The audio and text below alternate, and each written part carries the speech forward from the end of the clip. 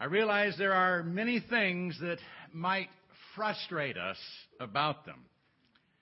But if you had to boil it down to the most frustrating, what would it be? Well, for me, it's the fact that I can never be sure they mean what they say.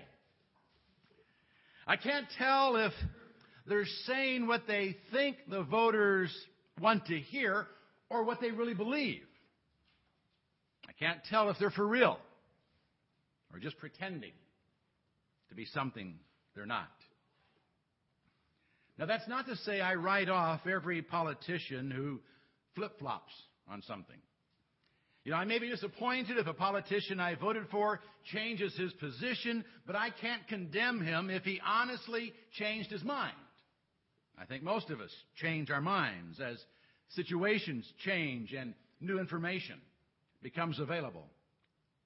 But politicians, by and large, have a reputation for being disingenuous, for wanting to appear as something they are not, for being hypocritical. And that leads to widespread disenchantment with the entire political system. Hypocrisy, however, is not limited to politicians. In fact, Jesus called it the leaven of the Pharisees. And the Pharisees, you may recall, were the religious leaders who focused on the externals of religion, who wanted everyone to think they were obeying the law while constantly looking for ways around it. And Jesus called them out on it. When we last studied together, Jesus had made them so mad that they became openly hostile and started plotting against him. The people, however, were apparently entertained by the drama of the confrontation, and Jesus became even more popular because of it. We open the 12th chapter of Luke's Gospel with these words. Under these circumstances, after so many thousands of the multitude had gathered together that they were stepping on one another, he began saying to his disciples, first of all, beware of the leaven of the Pharisees, which is hypocrisy. Luke begins this chapter with the words, under these circumstances. The circumstances were the open conflicts with the Pharisees. Many thousands had gathered to watch Jesus and the Pharisees duke it out verbally. The scene was one of chaos, with people literally stepping all over each other. And in the midst of this, Jesus spoke to his disciples. And the way Luke records what he said leaves open a couple of possibilities when it comes to understanding the emphasis Jesus was placing on what he had to say and the identity of his target audience. Since there was no punctuation in the original language, it could read, he began saying to his disciples first, beware of the leaven of the Pharisees. And that would indicate that Jesus was simply telling his disciples something before telling it to others. Or it could read, he began saying to his disciples, first, beware of the leaven of the Pharisees.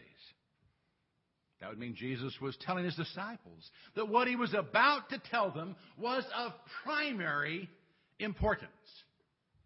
Now, the translators of the New American Standard don't place the quotation marks where I place them in that second option. But they did add the words of all, which are not in the text, after the word first. He began saying to the disciples, first of all. And I think that supports the contention that Jesus was saying that the leaven of the Pharisees, which he identifies as hypocrisy, should be the first thing, the most important thing the disciples should beware of. Now, unless you've taken home a starter for some friendship bread, you may not know what leaven is. But leaven is sourdough that has fermented, which, when added to freshly made dough bread, causes it to rise. Leaven permeates the dough. It changes it. So Jesus was warning the disciples about the permeating effect of hypocrisy. Now, as we've already noted, hypocrisy has permeated our political system and has made us question the sincerity and integrity of most politicians. And Jesus has been exposing the hypocrisy that had permeated the Pharisees. What he's doing here is warning his disciples about the dangers of hypocrisy. They must not allow the leaven of the Pharisees to permeate their lives and their witness, because nothing destroys our credibility and leads to disenchantment with the church more than hypocrisy. If we are to represent him in the world, the last thing we want is for people to have a reason to question our integrity. And we keep that from happening by being for real, by not pretending to be something we're not, by making certain that hypocrisy does not infect our lives. Jesus saw this warning as of the first importance for those who would be his disciples. And he went on to offer 4 reasons to avoid it, in addition to the damage it does to our witness. We should beware of hypocrisy because it is futile, it's foolish, it's dangerous, and it's unnecessary. Let's continue on in that 12th chapter. But there is nothing covered up that will not be revealed, and hidden that will not be known. Accordingly, whatever you have said in the dark shall be heard in the light, and what you have whispered in the inner rooms shall be proclaimed upon the housetops. The bottom line for hypocrisy is to keep something hidden. And we may be able to keep something hidden for a time. But Jesus said, there is nothing covered up that will not be revealed, and hidden that will not be known. And as politicians continue to discover those things they thought they had hidden well, have a way of being exposed, and usually at a most inconvenient and embarrassing moment. And even if we succeed in keeping something we've done or said hidden for a long time, perhaps even throughout our lifetime, it will certainly become known after our death. If not exposed here, rest assured, it will become known at the judgment seat of God. In Matthew 12:36, Jesus said, in the judgment, we would have to give an account for every careless word that we have ever spoken.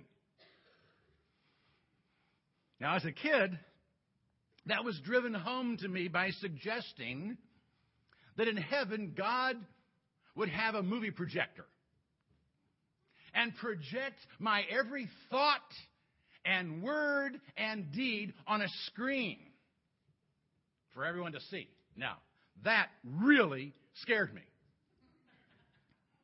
As good a boy as I was. And it would scare me today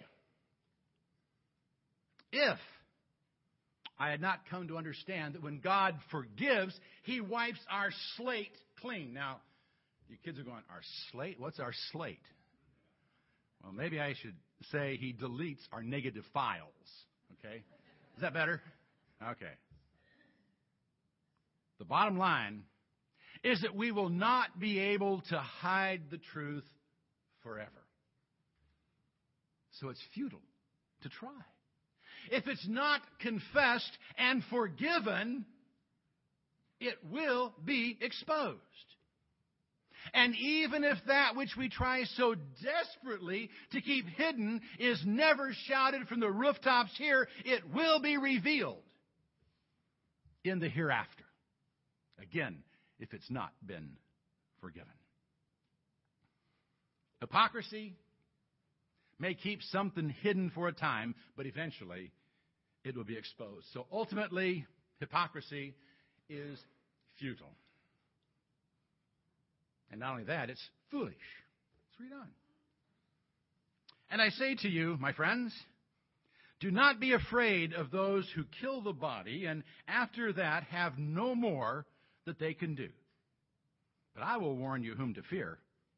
Fear the one who, after he has killed, has authority to cast into hell. Yes, I tell you, fear him. Are not 5 sparrows sold for 2 cents? And yet not one of them is forgotten before God. Indeed, the very hairs of your head are all numbered. Do not fear. You are of more value than many sparrows.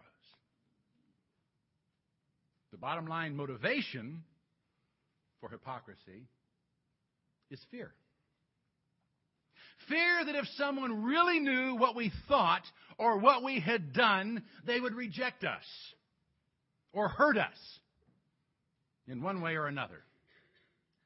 And so we're tempted to try to cover up the truth by pretending to be something we're not, hoping to gain what we fear we wouldn't if people really knew us, or to avoid that which we fear might be done to us if they knew the truth about us. And it might work for a time. Hypocrisy might get us a pass with some people some of the time.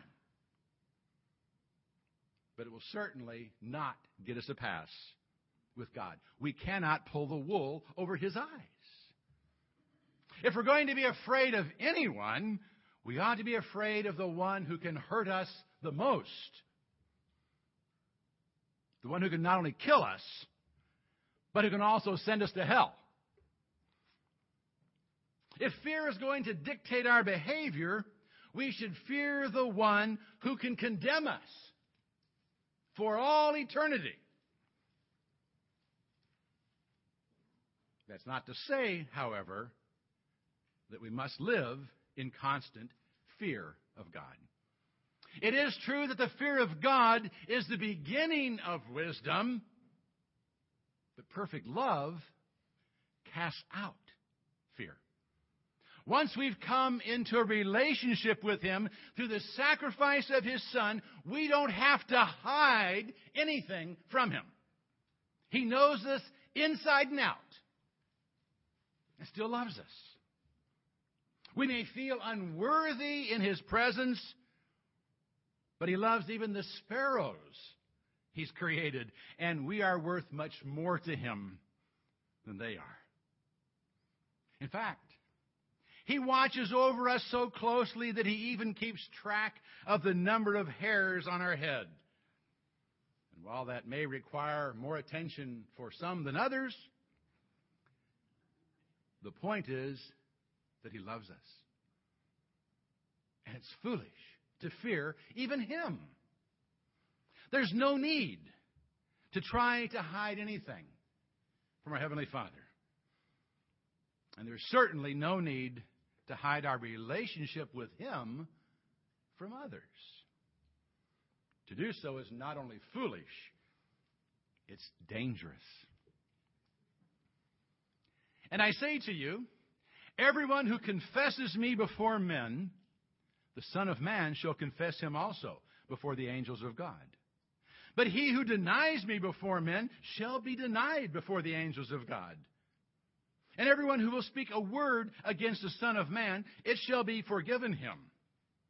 But he who blasphemes against the Holy Spirit, it shall not be forgiven him. Now, I've often asked those who say they're uncomfortable standing before the church to confess their faith in Christ, whether they would rather stand before men or before God without a Savior. When they compare the one fear to the other, they generally find the courage to confess Christ publicly. Indeed, His promise to confess us before the angels that surround God's throne usually gives us the confidence we need to confess Christ before men. But sometimes it doesn't. Sometimes fear keeps us from saying anything. As I understand, it did when Blake was trying to find the courage to ask for Aaron's hand. Sometimes fear keeps us quiet. And it leads us into a kind of reverse hypocrisy when it comes to our relationship with Christ. Rather than wanting to appear closer to Him than we actually are, we try to hide our relationship with Him. It may even lead us to deny Him, as it did Peter. And if that denial stands, it will lead to Christ's denial of us before the angels of God. But Christ assures us that a temporary denial caused by fear can be forgiven. Anything we say against Him can be forgiven if we will acknowledge our failure and seek His forgiveness. He will never become so offended at something we've said about Him that He says, I want nothing more to do with you. It can't happen. However, we may actually get to the place where we no longer seek forgiveness because we've developed a habit of denying Him. And if we develop the habit of denying Him, we run the risk of losing our relationship with Him. We may get to the place where we no longer see a need for forgiveness and even deny that the Holy Spirit has the power to give us what we need to live victorious Christian lives. And if we deny the Spirit's power to work in our lives, we have no hope. We will have blasphemed the Spirit. And our denial of God's power will condemn us because we will no longer seek His forgiveness. That is why on other occasions Jesus referred to this as the unpardonable sin. If we regularly deny our relationship with Christ and pretend not to have one, we may actually lose it. That's the danger of reverse hypocrisy.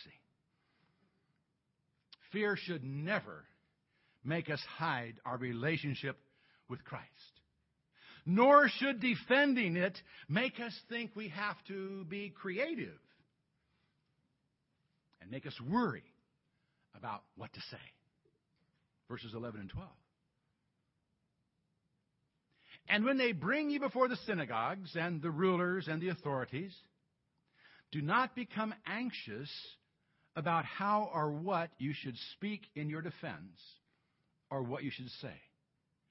For the Holy Spirit will teach you in that very hour what you ought to say. Jesus knew that His disciples would one day have to stand before religious and civil authorities.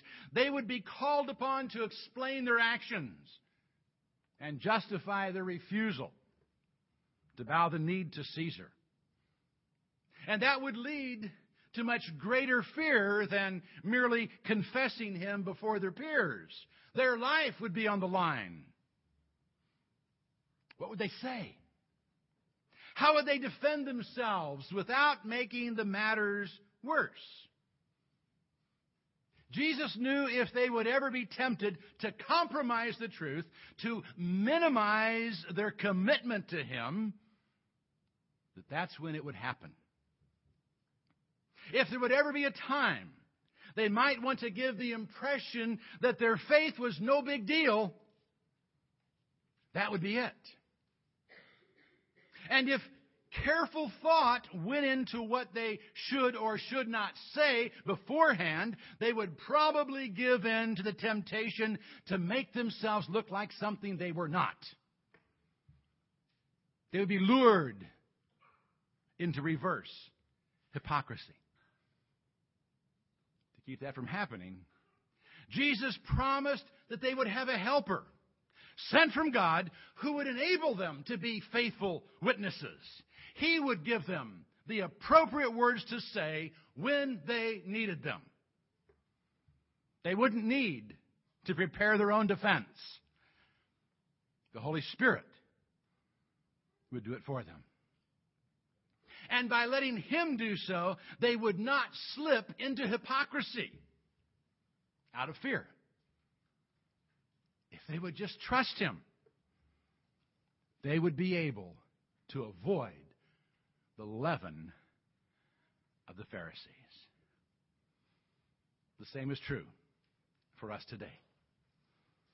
If we will let Him defend us and have His way with us, there will be no need for hypocrisy. We won't have to pretend to be more than we are or less than we are. We can simply be what, by His grace, we have become. Hypocrisy is futile, it's foolish, it's dangerous, and it's completely unnecessary if we will but surrender to His will and honestly say, have Thine own way, Lord. Have Thine own way.